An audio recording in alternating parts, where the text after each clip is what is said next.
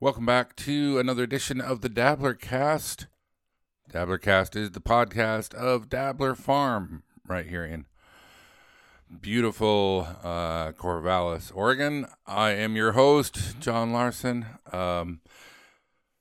These are the pre-Quill casts, the discussion of our values.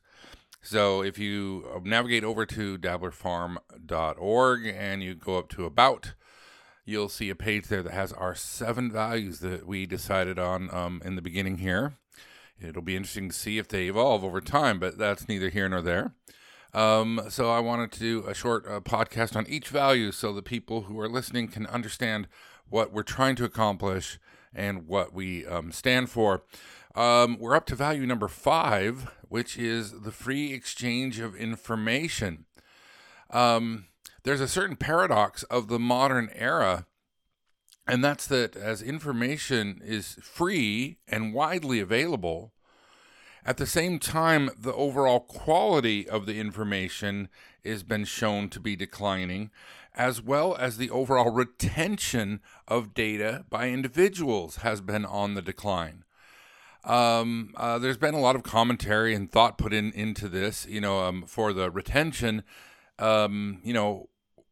I can see it in my own life. I'm sure you can too, that you just don't necessarily need to memorize or learn things that you can just look up at any time, which of course is not a bad philosophy or approach as long as you can depend on the information that you look up. When Google first became the big thing and replaced Yahoo and the other search engines before that, its beauty was its simplicity. It was stripped down. It had a new algorithm that was really powerful, and it was free from detritus. It was free from all the externalities that Yahoo had been drifting into. There is a concept in marketing called brand dilution. And I remember in my marketing course, we went through multiple cases of this. And what basically happens is a brand gets developed over time and gets known for quality. They take pride in what they do. They build a really excellent product. The word gets out, and then it becomes extremely popular and sometimes somewhat exclusive because the quality keeps the manufacturers from producing in huge volume. Anyway, with brand dilution, what tends to happen is that the executives of companies look and they see potential earnings that are slipping away. So, for example, you might sell a product at a price point of $500, and you recognize that 80% of the market share buys things around $100. So the marketing folks come in, and the money makers and the quarterly profits and earnings come in and say, we can make tons more money if we start that underserved market. And likewise, when Google first came into the world, they actually had a corporate phrase, which was "don't be evil." And there was a sense of the public good, that this was something that was free, that the internet was being indexed, and that we were doing this together. Well, year by year, bit by bit, following the same pattern of brand dilution, a profit was pursued here, a profit was pursued there. With Google, there's actually another problem, which is SEO, search engine optimization, basically. And if you have a website that you spend any time on, you'll know about this, that there is a arms race between web providers and the website indexers to try to game the index algorithms, which they try to keep secret, but of course you can poke at it and figure it out if you're really trying hard. So it's this constant game of cat and mouse, and unfortunately, he who has the most money tends to win. If I'm just a little person with one little dabblerfarm.org website, I can go and try to do SEO optimization. I can add key terms and synonyms and stuff to help people find my website. But that's going to be nothing compared to, say, a farm of 100, 200, 300 employees doing this in the Philippines or something, just the sheer weight and mass of what can be done with money. So Google over time has succumbed to the advertisers. This same thing is happening on Amazon. I have been with Amazon since nearly the beginning. My account, I look, it's been there for I think like 15 years or 17 years or something like that.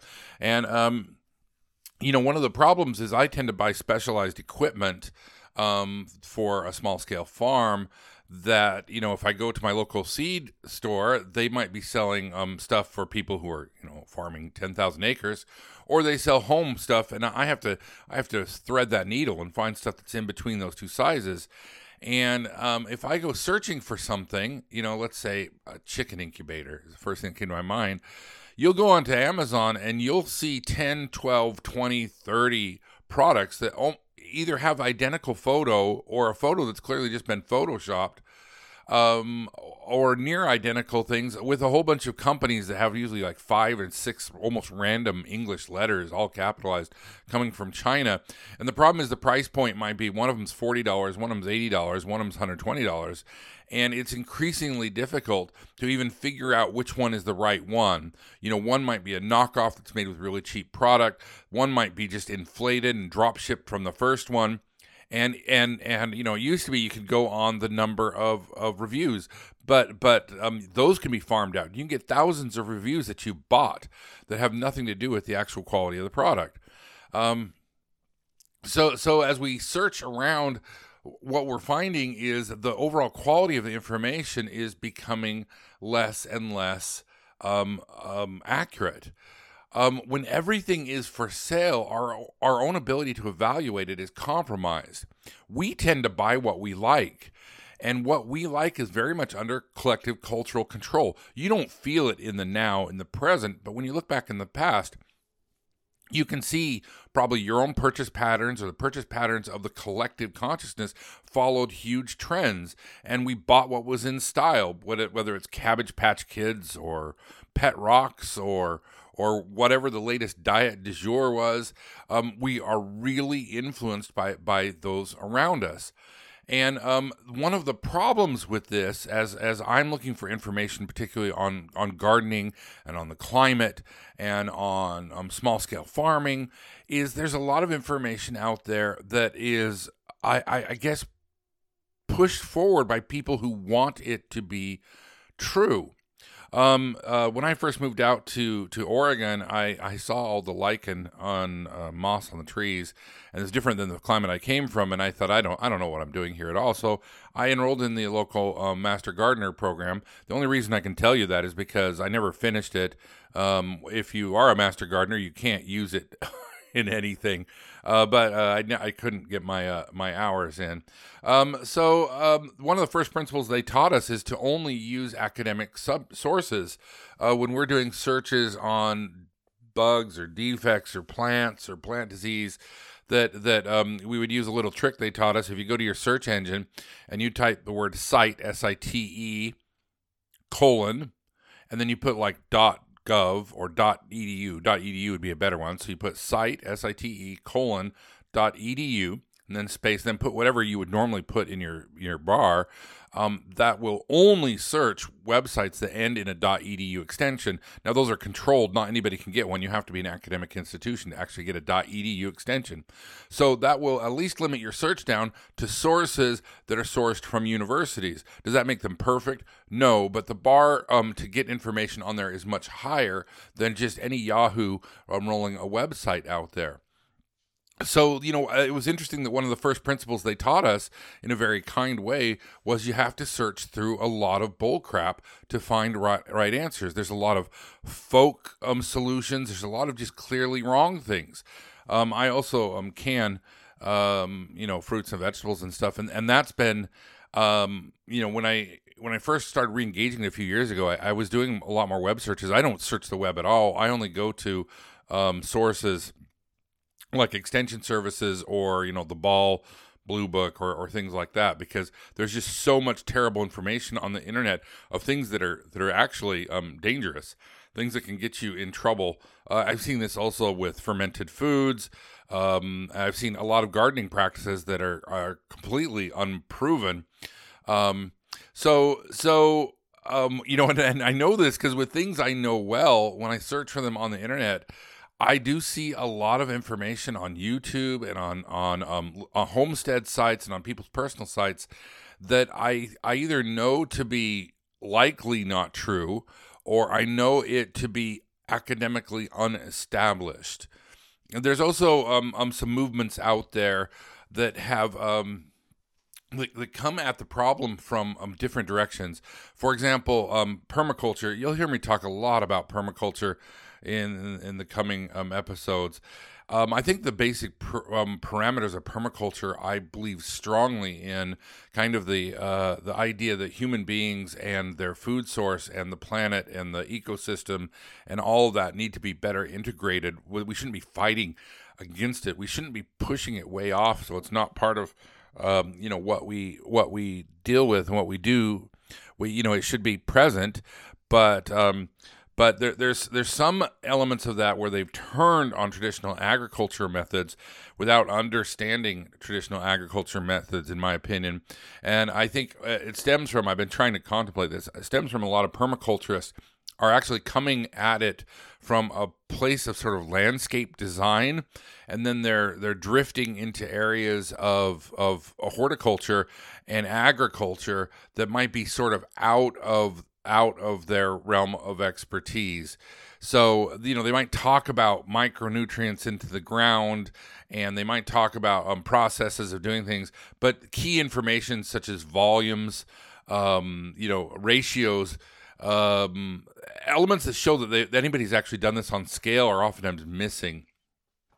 And of course, there's the performative nature of the web. I mean, you could say, well, physician, heal thyself. Here you are recording your voice and putting it on the web. I understand the irony. But there are many videos out there in the agriculture space, in the permaculture space that I see where you see somebody putting together something, I don't know, like a strawberry tower or a potato box, and everything's clean and everything's at the start, and there's no follow-up video. I want to see the video that they record in the fall. There's so many videos they record in the spring. How did the thing work? How did your volume and your yield compare to just doing traditional agriculture methods? This is especially true with one of the really popular ideas in permaculture are the idea of these guilds where you plant a tree and you plant bushes and you plant plants around there. I find generally under a tree to be quite inhospitable. And I asked a friend of mine, a professor of forestry, and he basically kind of shouldered it off and said, trees basically trees basically poison the ground underneath them, not poison really per se, but they don't want to compete with other plants. So there's the tree's strategy is to get as much of the water and nutrient that it can for itself. Of course, there is symbiosis and other things out there. It's a complicated subject. I only bring these up as examples. I'm not really trying to dig deep into them, but out there is a lot of bad or misleading information. So what are we talking about with our value here? Our goal on Dabbler Farm is to be as transparent as possible and share that information with other like-minded people. Of course, the idea is that there's other people who are sharing information with us, kind of a mesh network of people on the ground, many of them being academics and professors and grad students who are working to figure out better ways to do sustainable gardening, sustainable food production, local food production in a way that is not dependent on fossil fuels. And that is a big, big question. Fossil fuels are baked entirely into our agriculture food chain from the beginning to the end. So to be as transparent as possible, and then I also kind of have the principle to wait until we know what we're doing, or at least have a better understanding of something. Just because I'm trying something out doesn't mean I'll necessarily film a video about it. I want to run it for a few times to see how it actually plays out and what the problems are. I'll give you an example. I'm about to shoot a little video on using hay bales to plant in. I set up the experiment. I went and looked at some academic sites, got some methodologies, and for the first run of it, this will be the third year that we'll be planting in it. You basically take straw bales and you hyper treat them with nitrogen, and then you can plant directly into them. The first year we planted tomatoes and peppers in them. They did fantastic, especially late summer. They really held moisture. It was a great experiment. So last year we decided to plant potatoes in there. We had read an article that you plant the potatoes just down at the bottom. You bore all the way through. Of course, by now that's year 2. The straw bale had started to break down a little bit. They were still mostly the same size, but if you stepped on them, you would sink in, right? But we and Kimmy was the one who led this. I was skeptical. I'll be honest with you. So she dug a hole and took the potato and buried it all the way down at the bottom of the straw bale, and then closed it back in. And the idea was, because they have to shoot so far up, they will have potatoes all through the straw bale. And you know what? By gum, it worked. Those potatoes, they emerged. The plants were healthy. It was going along great until about harvest time. And we noticed some things. And then when we went to harvest, the problem is rodents can burrow into the side of those hay bales, and they had eaten a large amount of the potato crop. The potato crop looked good from what was left. It absolutely worked, but it didn't work. Because where a rat or a vole or a mouse probably won't dig down deep into the root system of the potatoes, they definitely would root into the straw bale. So one really successful experiment, one not so successful experiment, at least without wrapping that hay bale in something to keep the rodents out. So this will be year 3. We'll be planting on those. I'll let you know how it goes. And I'm about to start another round of treatment to plant another round of tomatoes and peppers this year. So hopefully I'll keep you up to date on what's happening. With our value-free exchange of information, not only do we want to share what we're doing and hear what other people are doing, we want to share sources for information. We're trying to build an information repository. In part because we gather that information already anyway. We want to help evaluate things. We're planning on taking books that we've read and try to determine if the information is of value, if it's useful, if it's worth buying. And then lastly, but most important, is we want to create a network of knowledge. We want to connect with you. We want to connect with other people who are doing the same things, so we can share what we've learned, so we can swap seeds, so we can do everything to figure out how best to go about this. The problem of trying to create small farms that produce a lot of your food, and I guess the other kind of unstated goal is reduce the overall dependency on cash, so that you don't have to spend as much time working, and more of what you need to survive is produced locally. That is a complex problem, and it's going to take a lot of us to solve it. And although I appreciate living in the modern era, I appreciate that I can shop on Amazon. I appreciate that Google searches can give me so much information. There's a limit to it. And I think we have a responsibility to try to bridge that gap and help to become trusted sources of information as we move forward into the next generations. Well, again, thank you for your time and listening to our values. You can contact me at john@dabblerfarm.org. And go check out dabblerfarm.org to see the latest of what's going on, and read the journal entries and hear what's coming. I look forward to hearing from your feedback, and thanks again.